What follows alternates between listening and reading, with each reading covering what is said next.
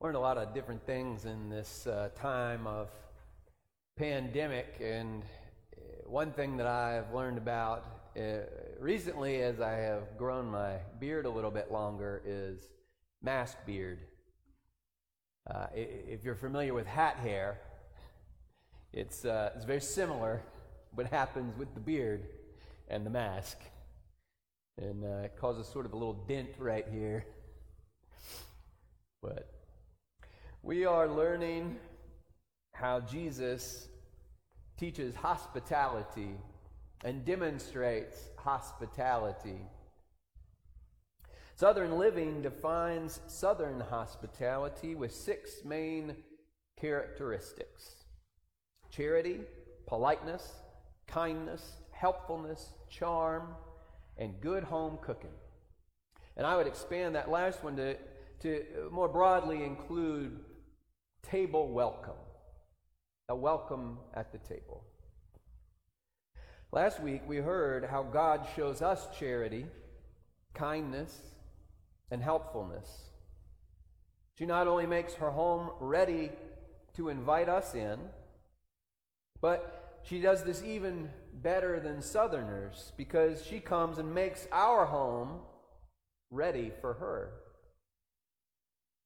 Jesus tells us of the hospitality of the Holy Spirit that gives each person a perfectly inviting and welcoming home of their own within each heart.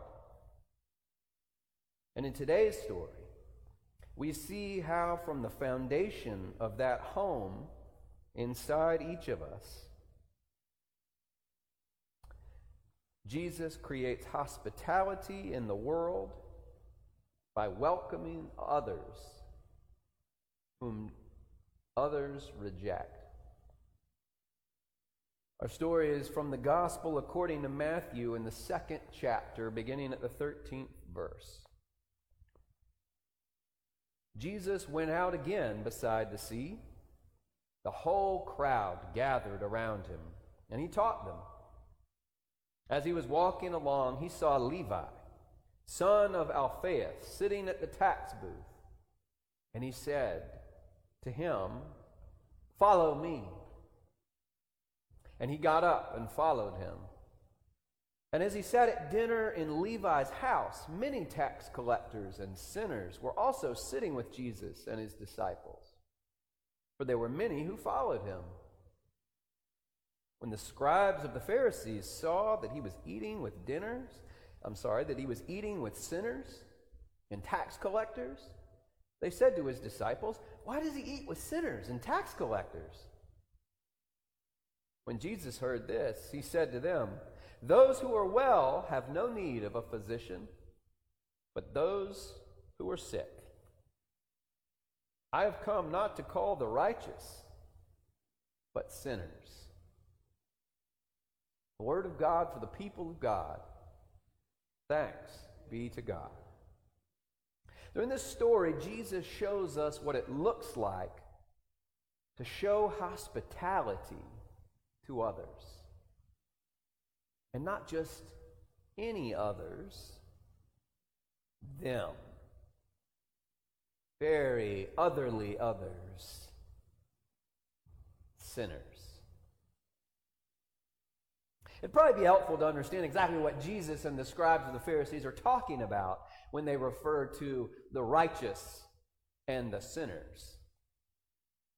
Jesus uses righteous here, and the scribes of the Pharisees use the term to refer to people who uphold the customs and the laws and the norms of the Jewish law of Moses. And Jesus isn't being sarcastic when he says the righteous.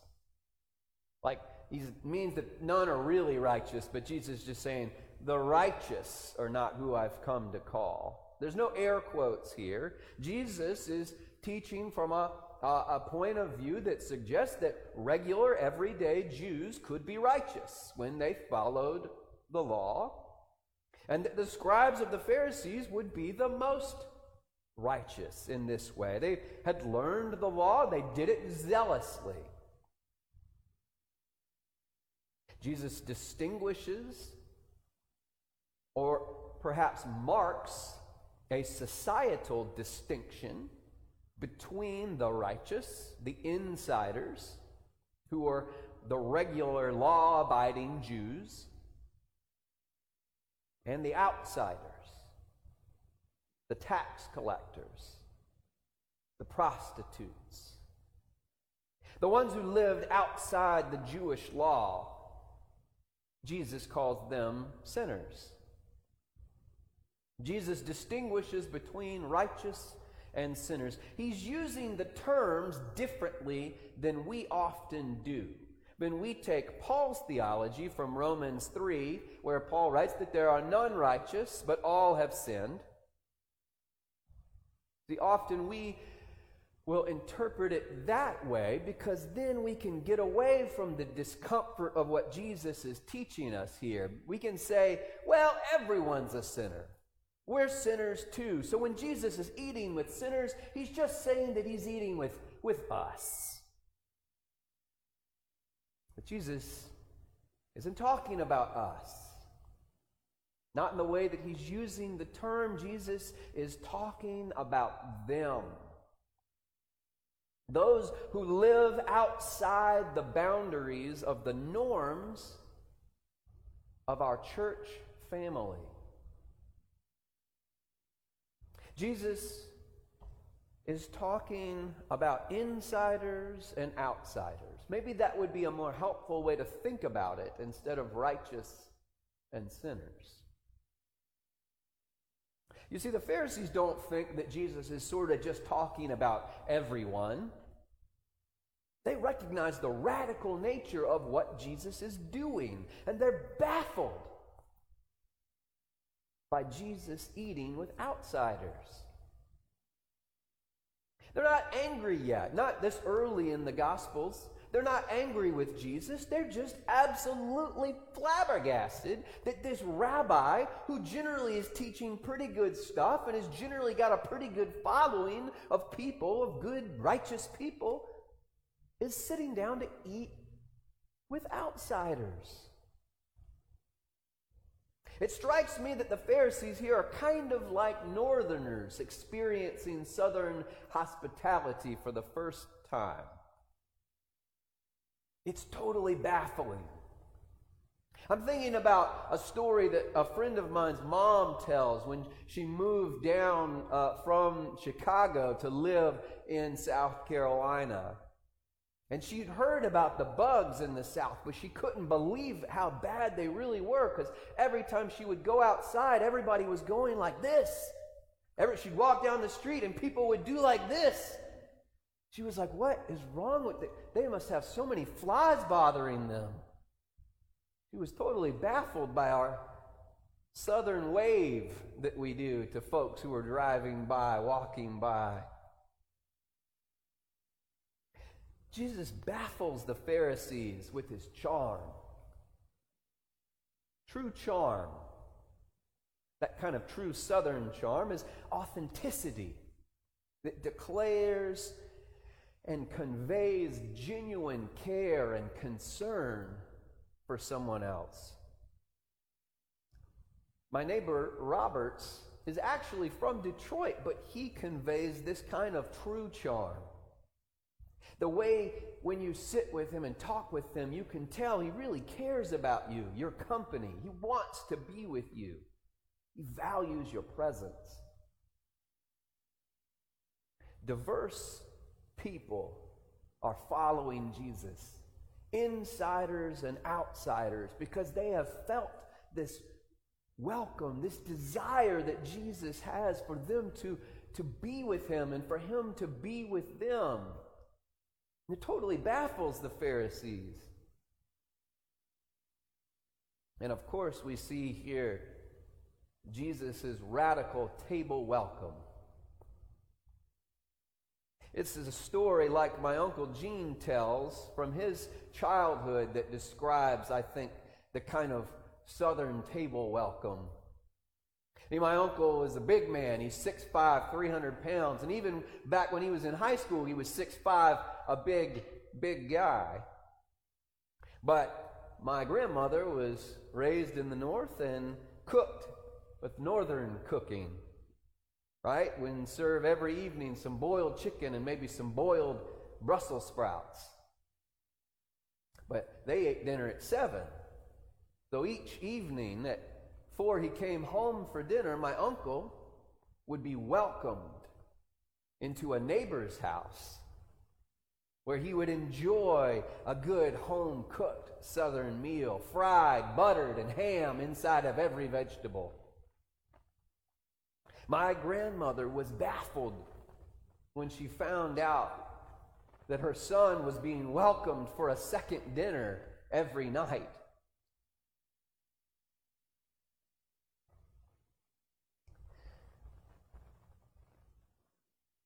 This kind of radical welcome, charm, desire for people who are different than you to be with you and to treat them like your own.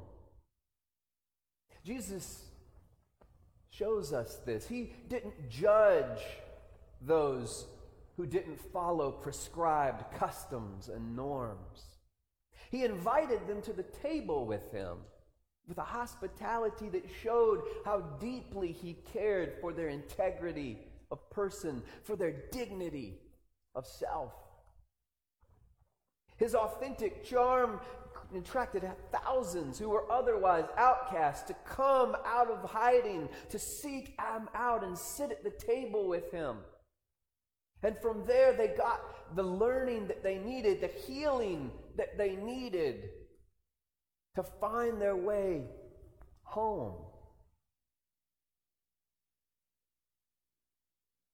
A fundamental piece of this healing that Jesus offers to outsiders.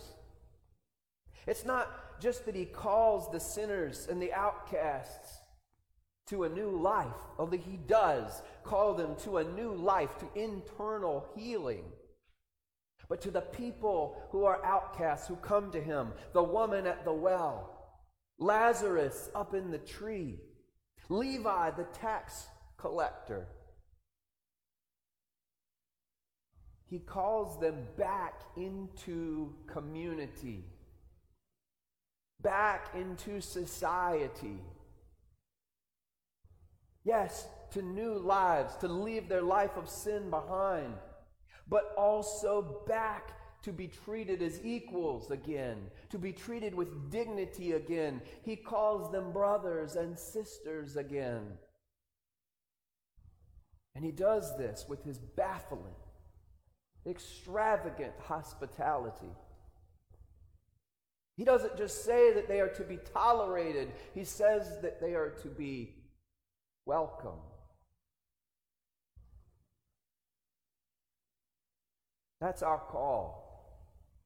That's our call from Jesus to show hospitality to them, to people who are outsiders, who are unconnected to church, people who are not looking for a church and maybe haven't darkened the doorway of a church since they were young and their parents made them go. I'm not saying that those are the sinners that we need to save, not in the way that we would usually mean it, but more in the way that Jesus uses it here. People who are not conforming to the customs and norms of our righteous church society.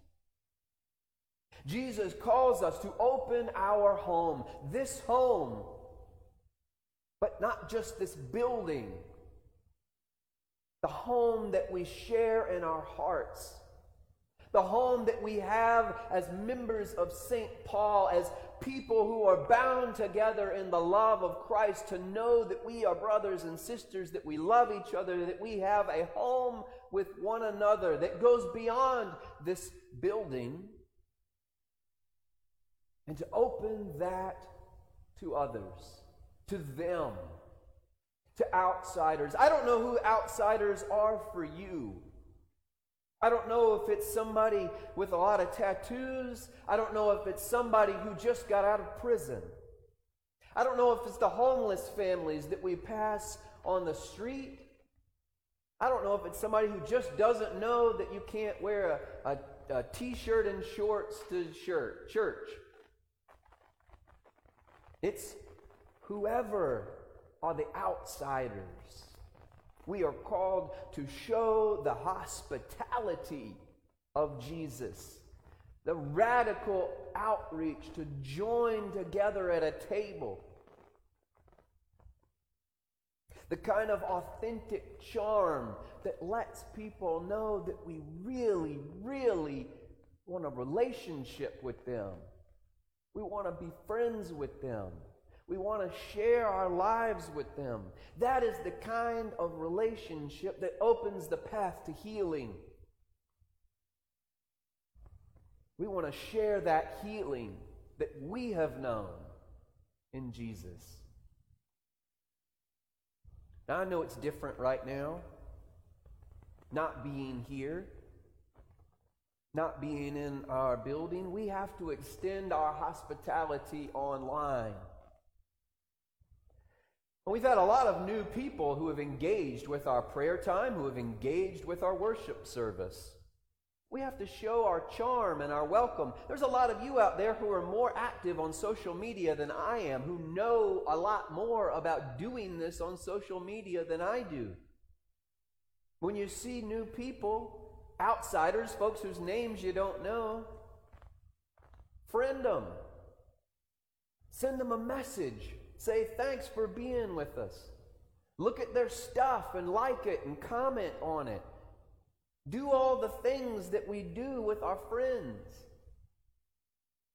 Because that's how we're going to show people that we really welcome them, that we want them to be a part of what we share here.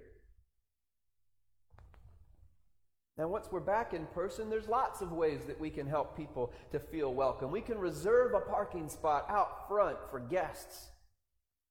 We can reserve it on the street and welcome them to the door. They don't know our liturgy and our hymns, so we put them up on the screen to make it easy. They're uncomfortable at the passing of the peace, so we go and we talk to them.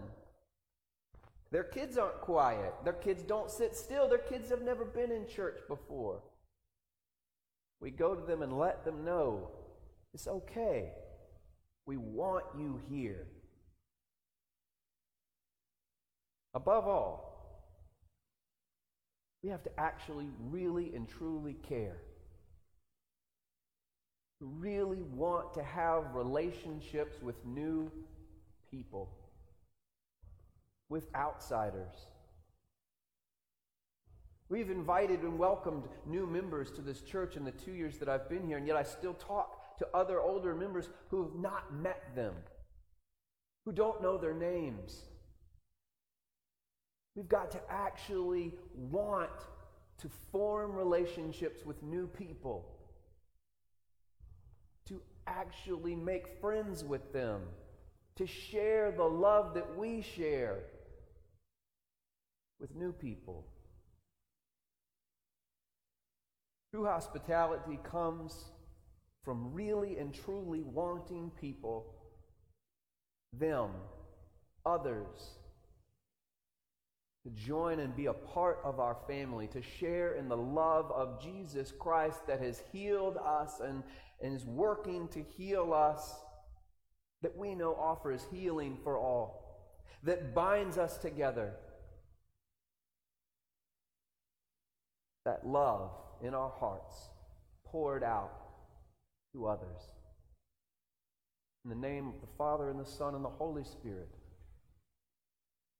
Amen.